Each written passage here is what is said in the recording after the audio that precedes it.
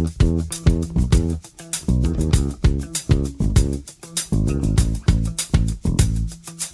morning and welcome to Green Tea Conversations, the radio show that delves into the pages of Natural Awakenings magazine to bring you the local experts who share their progressive ideas and the latest information and insights needed so you can lead your best life. I'm your host, Candy Brothel, publisher of the Twin Cities edition of Natural Awakenings magazine, and I am honored to bring these experts to you. Today on our show, in honor of Mother's Day, we are welcoming into the studio Naturopathic Doctor April Jones, who specializes in women's health, including preconception health, postpartum care, and menopause, perimenopause. Welcome to the show, April. Hi, thank you so much for having me. I'm really excited to have this conversation. We are very excited to have you in the studio. And whenever we get started, Mother's Day is always a great time to talk about women's health and talk about reproductive health as mothers, as we're celebrating our mothers. But May is also, for Natural Awakenings, is also our women's health issue. And so I was really excited to be able to talk to you because I know this is an area that you really specialize in. But before we get into that, I always like to ask people to kind of introduce yourself, tell us what brought you to becoming a naturopathic doctor and what your journey has been like. Of course, yes. So, ever since I was young, I've always been fascinated by science, human health, everything that kind of fits into the medical sphere. And so when I went to college, my plan was to become a doctor. And so I obtained my undergraduate degree in nutrition while also, completing my pre-med requirements.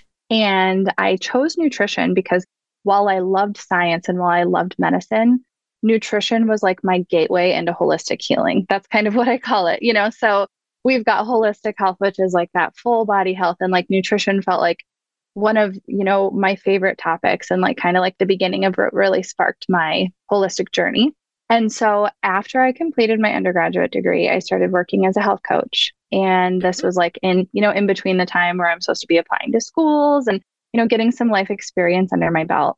And while I was working as a health coach, I really identified a need in my clients to have more support with like their foundations of health, right? Because I was seeing people with all kinds of medical conditions from like heart disease to, people who are trying to quit smoking cigarettes to people who are looking to lose weight or improve their diets. And I was essentially coaching them and helping them, make really attainable and sustainable goals so they could achieve that. And what I heard a lot of them saying is that, yes, I have, this medical condition, but I don't want it to get worse. I really want to work on my lifestyle. And so I felt like there was a need for more medical providers who had the time and space to work with patients on those foundations of health, as opposed to just like maybe managing their chronic conditions, which is also so important. And this kind of led me down the path of naturopathic medicine. Why naturopathic as compared to allopathic medicine? Yes.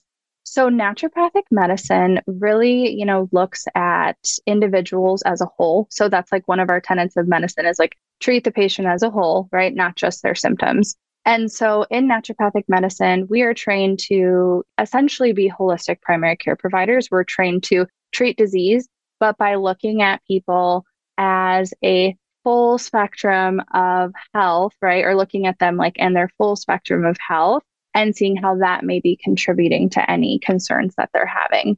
And so naturopathic medicine also, I got to study nutrition, herbal medicine, homeopathy, exercise, mindfulness, all of these really fascinating things that I like to read about in my spare time.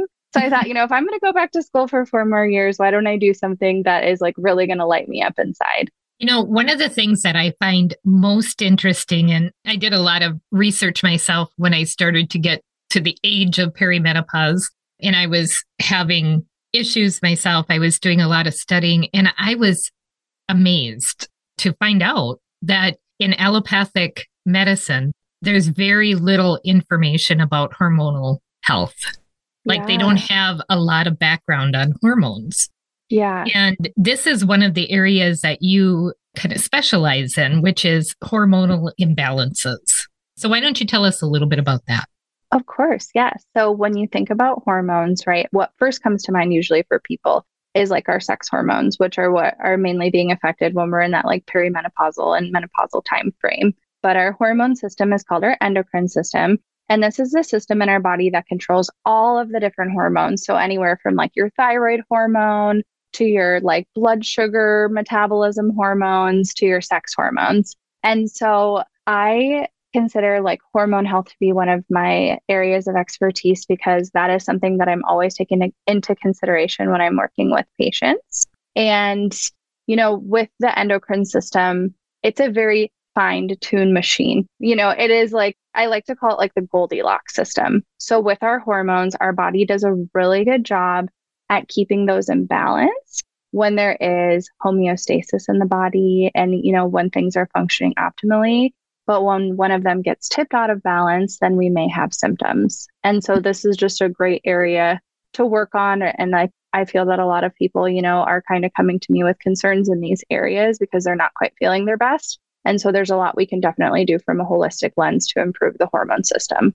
So what are some of the ailments, I guess you could say, that you tend to help people with when it comes to hormonal imbalances? Yes. So I see a lot of women, young women that are coming to me with maybe irregular or painful periods, right? So they're not getting their menstrual cycle on a regular basis, or they are, and it's very painful or very heavy. Also, I see some women who come to me with concerns like PCOS, which is polycystic ovarian syndrome.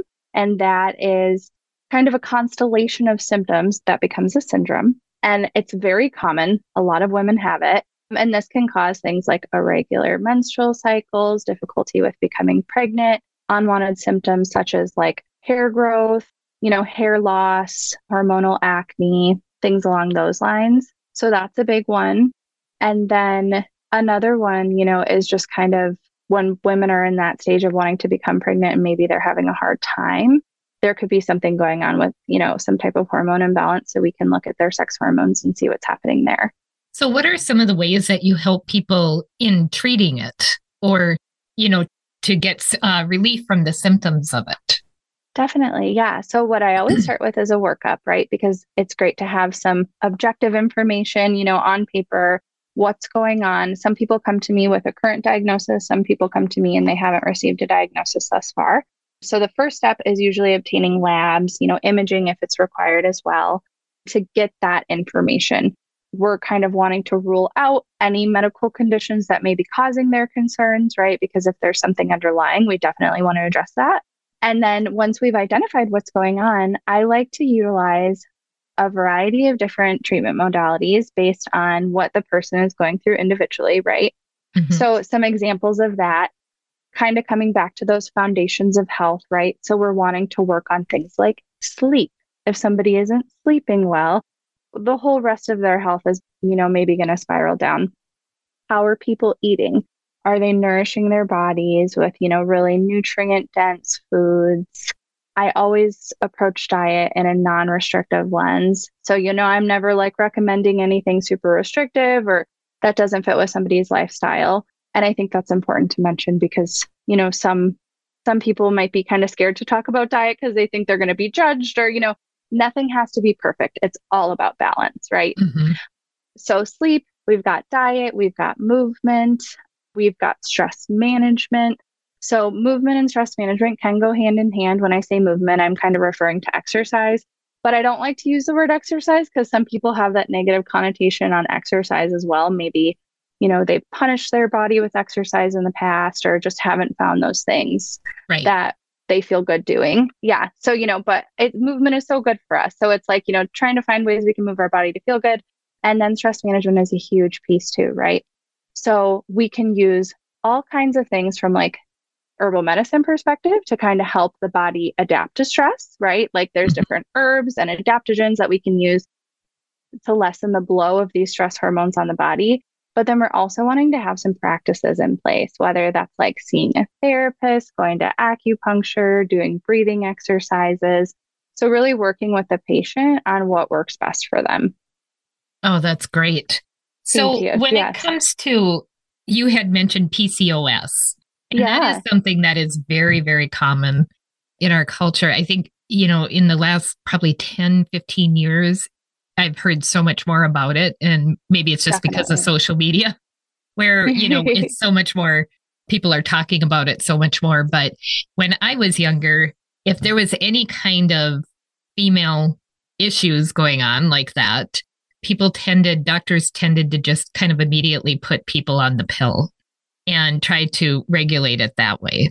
Do you Yeah. find that you have people coming in who have had that and don't want to use that, or are they using this in conjunction, or kind of both? Well, both. Yes, definitely. So, but I do see a lot of women who have that story. They had irregular cycles, they were put on the birth control pill, they are coming off the pill for whatever reason, or maybe still on it. And they're kind of curious about their health. They're worried that maybe their cycles are going to be irregular again, or they're experiencing that they are. And, what the pill does is it kind of masks any symptoms, which, there's no shame in taking the pill if that's what a woman wants to do. I fully believe in a woman's right to choose what she wants to do. But, with the people that I'm seeing, we are either like kind of working on supporting their health after coming off the pill and trying to identify if PCOS was the cause of why they were put on it in the first place. Or if they know that they have PCOS, there's still so many other lifestyle things we can address to bring down those symptoms.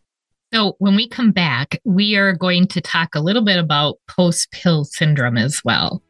So, for people who want to learn more about the work that Dr. Jones does, visit apriljonesnd.com. And that's April Jones, N as in naturopathic, D as in doctor.com.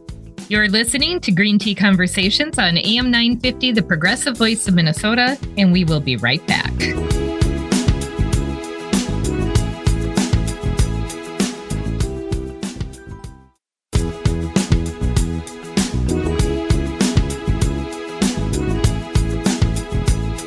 Welcome back to Green Tea Conversations. I'm your host, Candy Brothel, and today we are visiting with Naturopathic Doctor April Jones.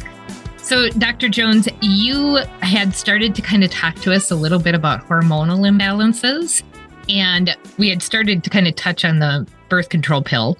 And so one of the things that you see people for quite often is post-pill syndrome. What is post-pill syndrome? So post-pill syndrome is something that we're seeing a lot of. So what this is, we are seeing this generation of young women who are coming off of the birth control pill. Maybe they've been on it for, the last decade. They may have been put on it to address symptoms of irregular cycles, to address painful periods, or maybe, they were using it for contraception. And they're coming off of it and they're noticing some symptoms that are unwanted, right? And so some common things that we see are symptoms such as hormonal acne, which can be really bothersome for a lot of people, irregular menstrual cycles, mood changes. And what's going on is there's something called the HPO axis, which is our hypothalamus, pituitary gland, and ovaries. So it is the connection between these three areas. So your hypothalamus and your pituitary gland are both in your brain. And what they do is they speak to each other and then they send messages down to your ovaries. And this is the connection that comes online when you start your menstrual cycles. Mm-hmm. So when you first start your cycle, your HPO axis is online. I say it's kind of like dial-up because it's going to take a while to kind of, come on board. It takes, on average about 2 to 3 years until that communication is strong. And what the birth control pill does is it kind of shuts down that communication because you're taking in these hormones from an outside source. So they call it like an exogenous source, so outside of you. And it's kind of shutting down your own hormone production.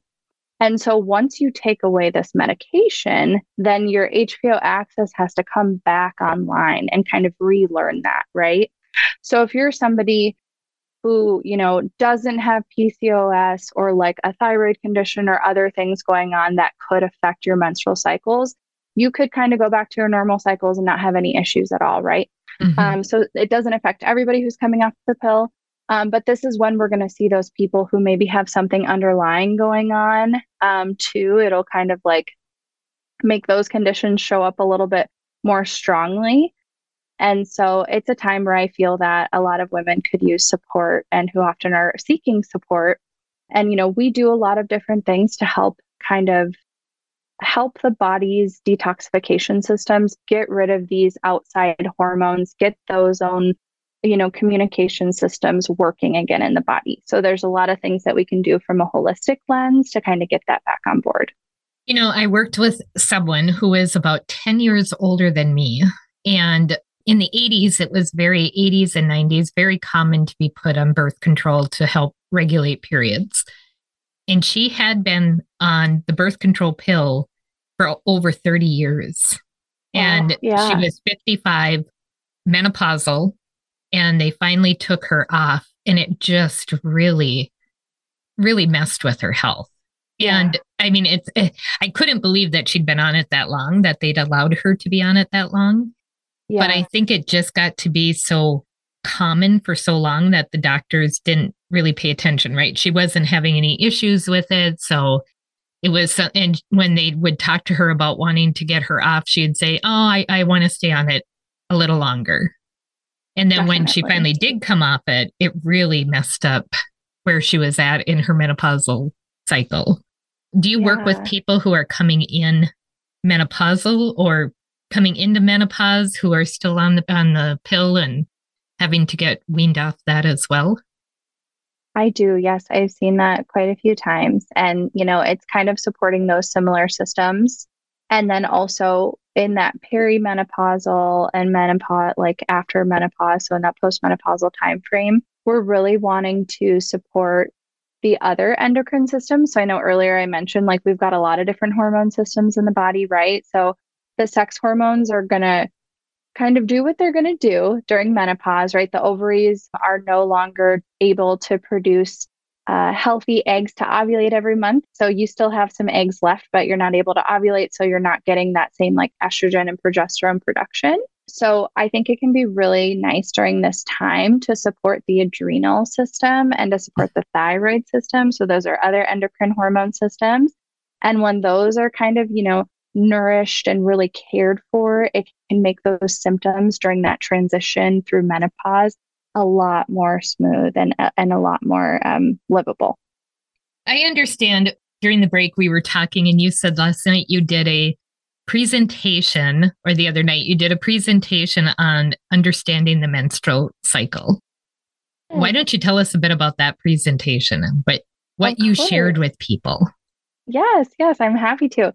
So it was really fun. It was a collab between me and one of my colleagues, and we kind of focused on understanding the menstrual cycle as a whole by looking at the seasons, right? So we have our 4 seasons, and we also have 4 seasons of the menstrual cycle. We have this beginning phase, which is going to be menstruation. So that's when you're on your period. We kind of correlate that with winter.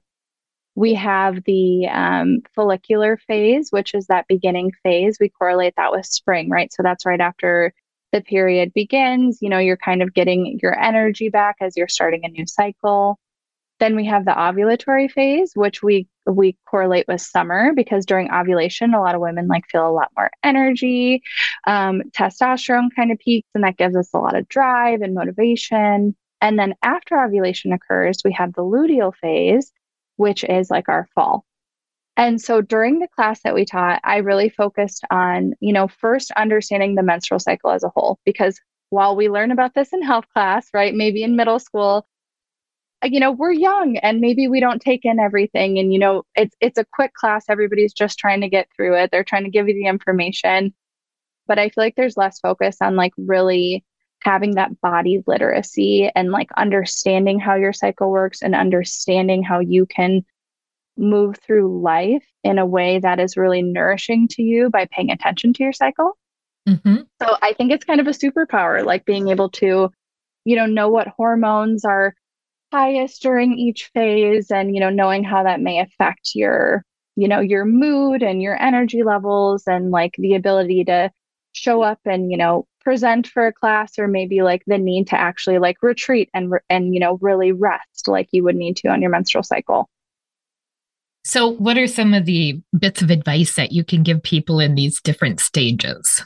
Absolutely. Yeah. So during menstruation, I absolutely think that it is a permission slip to rest, right? So it's a good time to give yourself time to lay down. If you can, have your heat pack, move a little bit more slowly, kind of from like a mental emotional piece.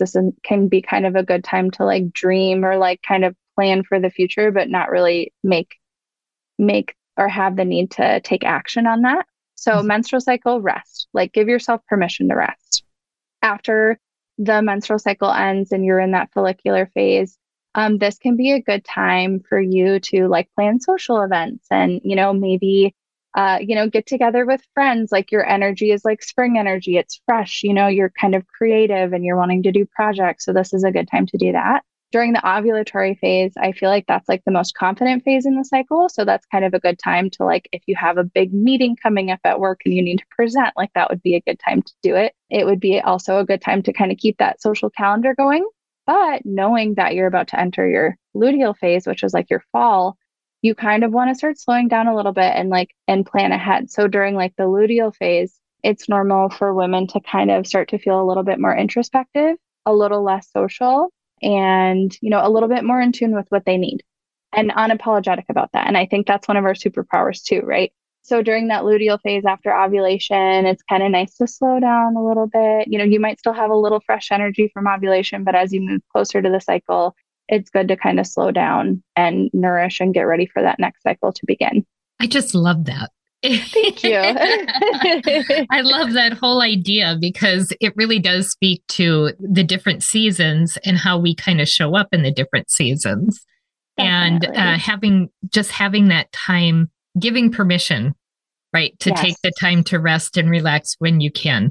Now, of course, we also understand that sometimes young moms are not able to get all that rest that they want, or, people who have jobs that require a lot of them may not be able to do that. But when you can, definitely do that.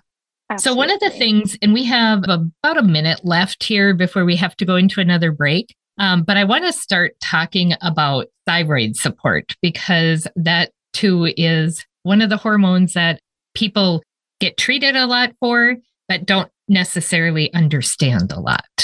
Yeah. So your thyroid is like a butterfly-shaped gland on your neck. And it produces hormones, and it's kind of that same system. So your brain talks to your thyroid talks to your brain, right? And thyroid hormone is responsible for like energy metabolism. And so not just metabolism in the way where you're breaking down food, but it's just like there are thyroid receptors all over your body. And it's an essential hormone. So if a woman has a thyroid condition, it's really important to take into consideration those foundations of health that I was talking about before, right? Because that is whether, or not she is on medication for it, or if it's something in a family history that she's trying to avoid, having those foundations of health in place is going to make the thyroid condition a lot easier to live with. So when we come back, we're going to continue our conversation because I have a couple of other questions about thyroid health. But for people who want to learn more about the work that Dr. Jones does, visit apriljonesnd.com. And that's April Jones, N as in naturopath, D as in doctor.com. To read the online version of Natural Awakenings magazine, visit naturaltwincities.com. You can find a podcast of this show on am950radio.com, on Apple and Google Podcasts, and anywhere you get your podcasts. You're listening to Green Tea Conversations on AM950, the progressive voice of Minnesota, and we will be right back.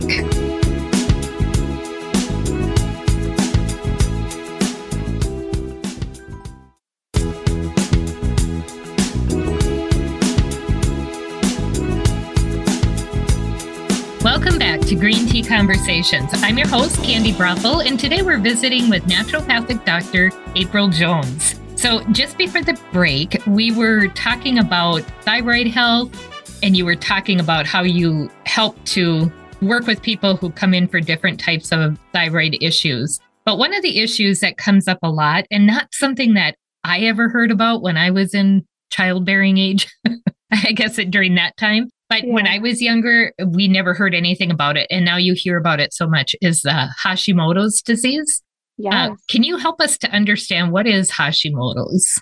Absolutely. Yeah. So Hashimoto's is a type of thyroiditis. So it is a thyroid disorder and it is an autoimmune thyroid disorder. So I see a lot of women with hypothyroidism. So hypo means that it's under functioning. So a under functioning thyroid. And one of the biggest causes of hypothyroidism is autoimmune disease, which is Hashimoto's. And so it was named after a doctor. So that's why it has the name Hashimoto. It was named the doctor who discovered it.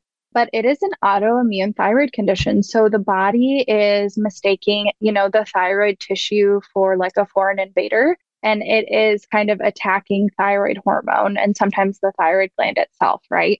And so this is why it's so important to not only get a proper diagnosis, because oftentimes a lot of women are diagnosed with hypothyroidism without having their thyroid antibodies ran. So they don't know that it's actually autoimmune in nature. And what we know about autoimmune disease is if we really work on reducing inflammation in the body, we can kind of lessen that burden of the autoimmune, pathways that are happening in the body. So I think, number one, if you have a thyroid disorder and you've never been tested to see if it's an autoimmune cause, then I think that that's really important. And then once you have that information, I think that further brings to light the fact that, these underlying mechanisms that are causing your immune system to kind of go haywire and attack your healthy tissue really need to be addressed. It's interesting to me because I knew a few people when I was like in my 30s, a few people who were around my age or even a little older who were on thyroid medication. Yeah. But as I got older, even people who were a lot younger than me, there's so much more people being diagnosed and being treated with thyroid medication. And so a part of me says, is it because we're just able to diagnose it better? People are more open to understanding it. Doctors are more open to understanding it. Or is it because of our lifestyle? And like you said, if it's an autoimmune disorder and the inflammatory, having your body in an inflammatory state really affects that. So definitely. What are your thoughts on that? Do you feel like... Yeah.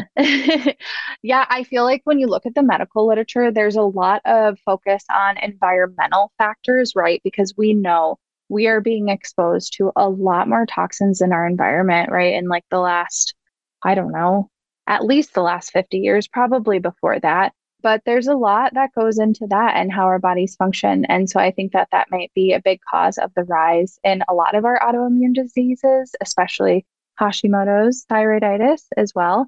And so, it's not to say that if somebody lives like a super inflammatory lifestyle that they're going to develop an autoimmune disease, but what it does is it kind of just weakens the system. So if they're predisposed to developing it, because there is a genetic factor involved as well, then it may increase the chances of that happening. So one of the things that you really love to do in your practice, I know, is to help women get ready for childbearing years and get ready for that preconception care. So tell us a little bit about what you do in helping women get ready as they're going into that time. Yes, thank you. It is one of my biggest passions is, helping people prepare themselves for pregnancy, in whatever way they're going to accomplish that. And in an ideal world, we would be able to start preparing for pregnancy a full 3 months before it happens.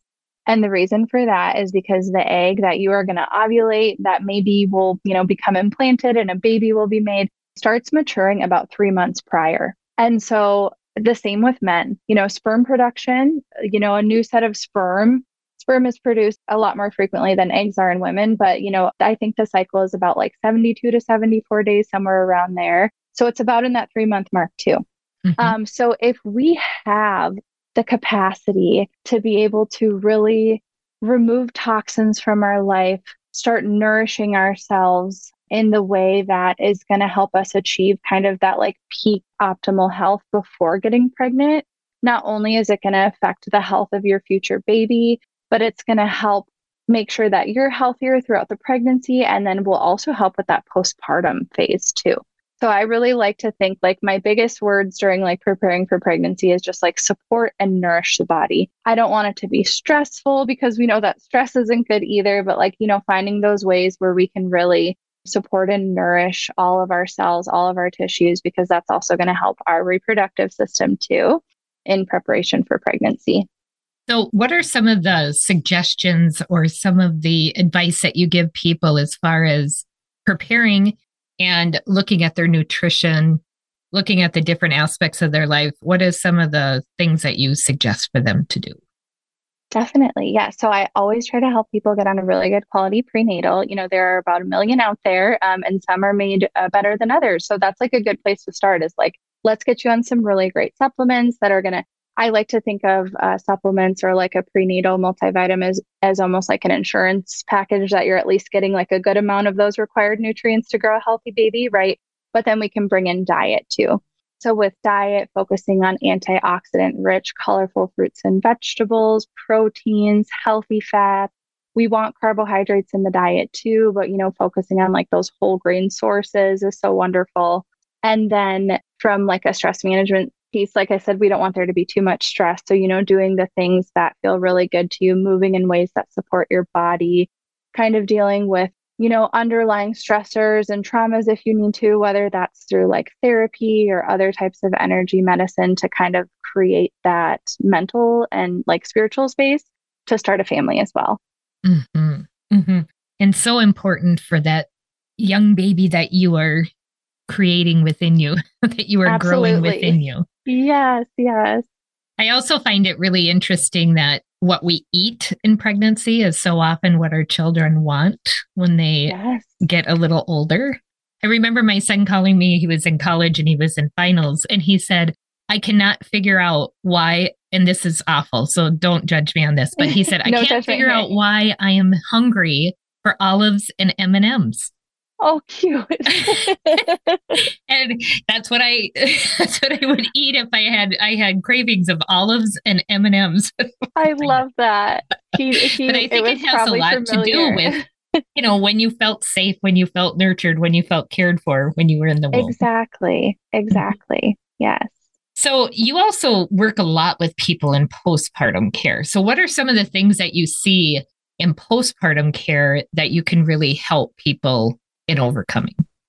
Yeah. So common concerns I see for women who are postpartum, whether they've just had a baby or they have like small children, or even if their children are a little grown sometimes too, but really in that like fresh period of time, often, a lot of fatigue, some anxiety, maybe a little bit of a low mood, and they're just not feeling like themselves, right? Their lives have completely changed, whether it's their first baby or they're adding on to their family. It's a lot. It's a lot of pressure on women to be, the sole, nurturing care providers oftentimes. And so I think that there's a lot of focus on, the baby's health after childbirth, which I think is essential, right? We need that. But the support for the new mom kind of drops off sometimes after that, like first 6 weeks, right? Unless she's just like going to her doctor. And sometimes she doesn't feel like she has time for that.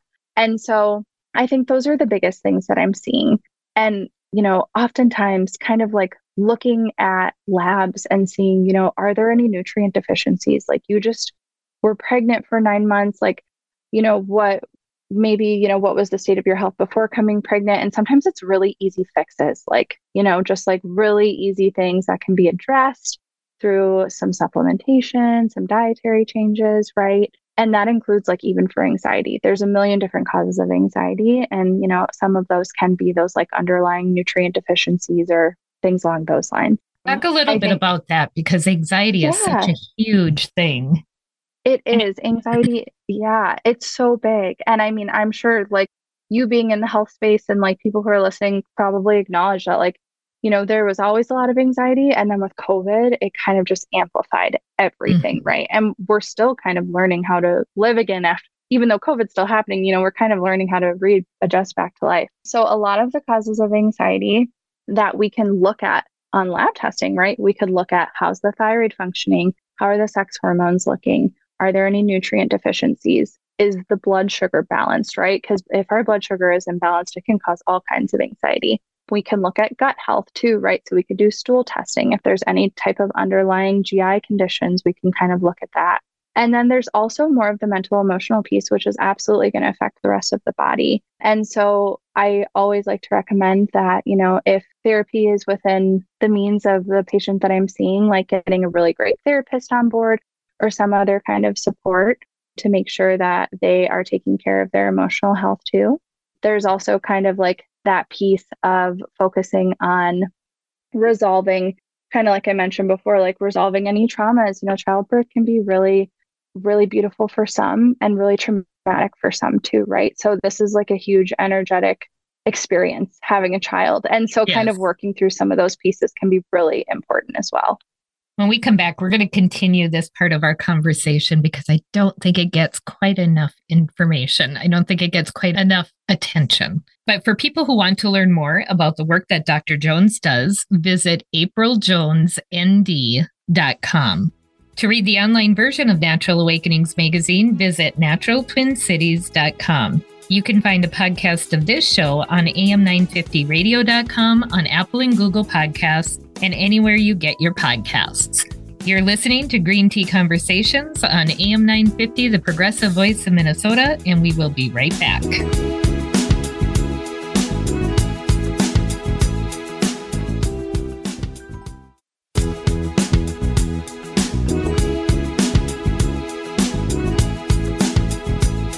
Welcome back to Green Tea Conversations. I'm your host, Candy Brothel, and today we are speaking with Naturopathic Doctor April Jones. So just before the break, we were talking about postpartum care.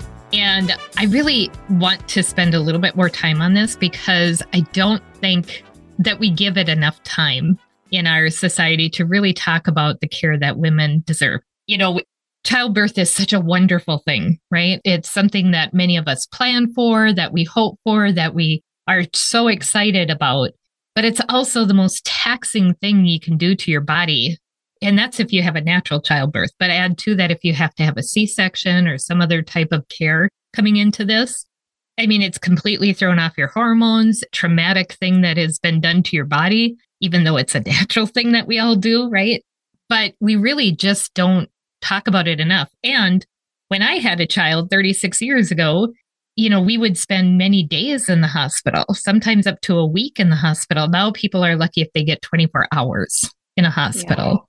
Yeah. So it's really, really important that people get the care that they need. It can take months, if not years, to start feeling normal again, start feeling like you did prior to having a child. Absolutely. And sometimes you never do go back. Yeah. Depending on the amount of sleep you get and how many children you have afterwards, right? Yeah.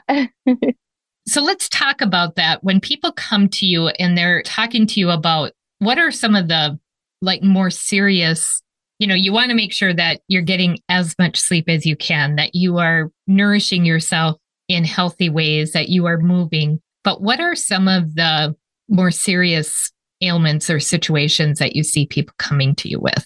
Absolutely. I think that, some of the more, mind-body things that can be going on, we kind of touched on anxiety, which I think is really common, probably one of the most common things I'm seeing in a postpartum lens. There's also, depression and postpartum depression, which I think is really serious. And a lot of people might feel ashamed that they're feeling that way. They might feel, like something's wrong with them. Why can't they be enjoying this new season of life? And that is nothing to be ashamed of. And there is support out there, right? So something that I'm always making sure too is like getting people to the correct referrals if needed, right? Because if they need to be started on a medication or see a psychiatrist, always wanting to make sure there's a primary care provider on board too, because I think that it is so important that we are not shaming new moms when they are, experiencing postpartum depression and like getting them the help that they need. And I think what is really important, an important aspect of that is a lot of women often aren't feeling like they have the support either, right? The society that we live in, I think there's more attention to like caring for new moms because of social media. And I love that. There's great books that are being written about it. One of my favorites is called The First 40 Days. There's a book called Nourish. There's so many good books and so many good resources. But I think that, a lot of people are feeling a lack of community. They're feeling a lack of support. Their lives have changed. Maybe they're still having to work. Maybe now they're not working and they're at home all day and they're just like adjusting to this new season. So I think that like making sure that the support system is strong. If you inherently have one, that's amazing. If you don't, there's a lot of really great groups in like the Twin Cities area. just off the top of my head, I know Bluma Yoga has like some really great like postpartum support and like new mom groups and things like that are things that I'm often helping guide patients to outside of the work that we're doing together is helping them find that support. Yes, that's the one thing we can say about social media, right? It really helps us to get connected in ways that are healthy for us. I do want to say, I almost laughed when you said the first 40 days. Yeah.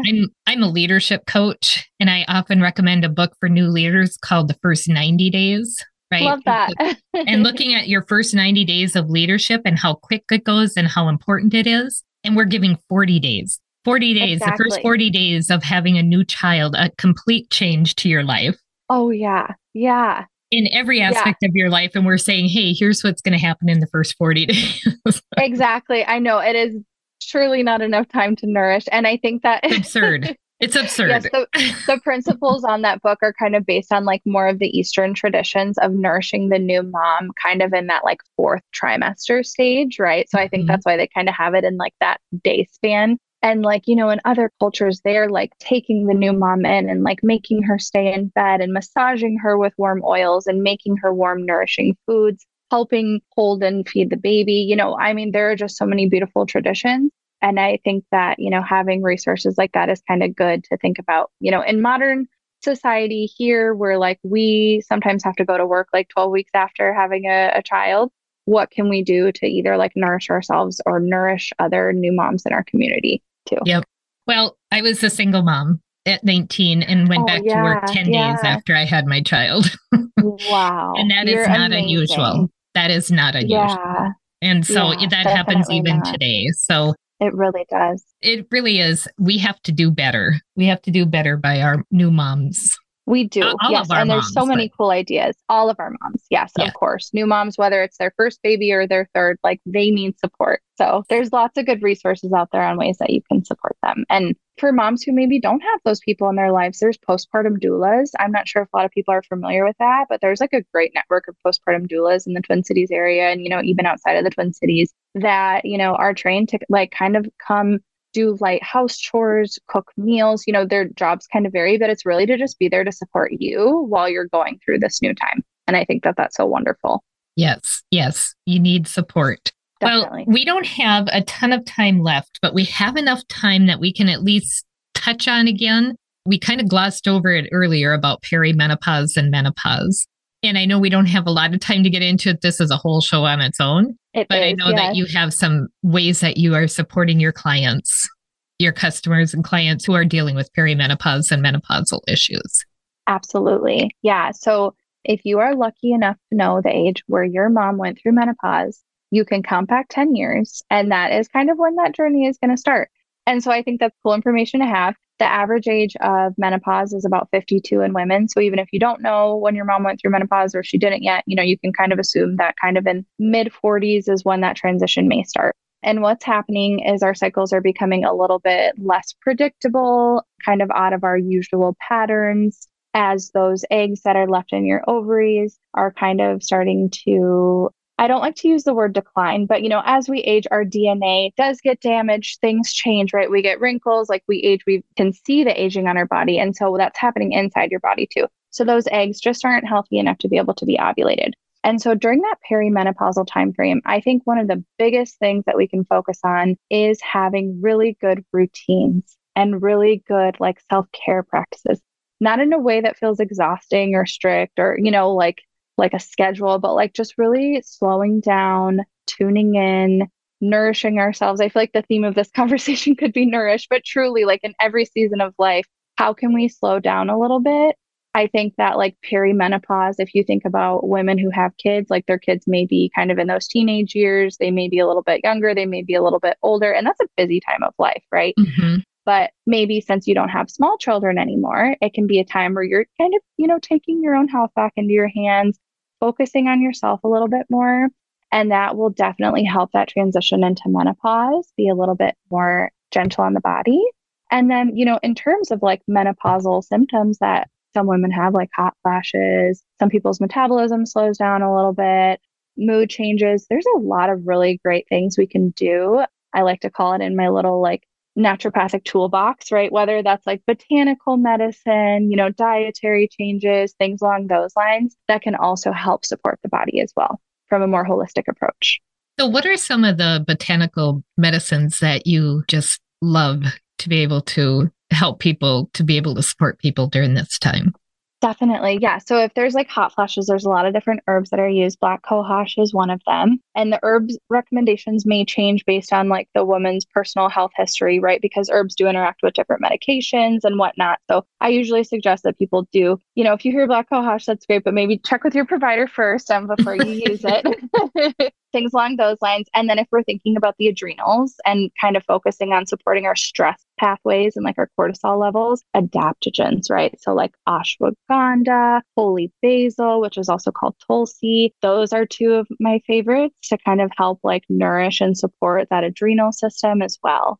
Very cool. Yeah. So we have a couple of minutes left. And one of the things that I think a lot of people deal with as they're starting in that perimenopause, menopausal time period is they see a lot of either hair growth where you don't want it or hair loss where you really don't want to lose it.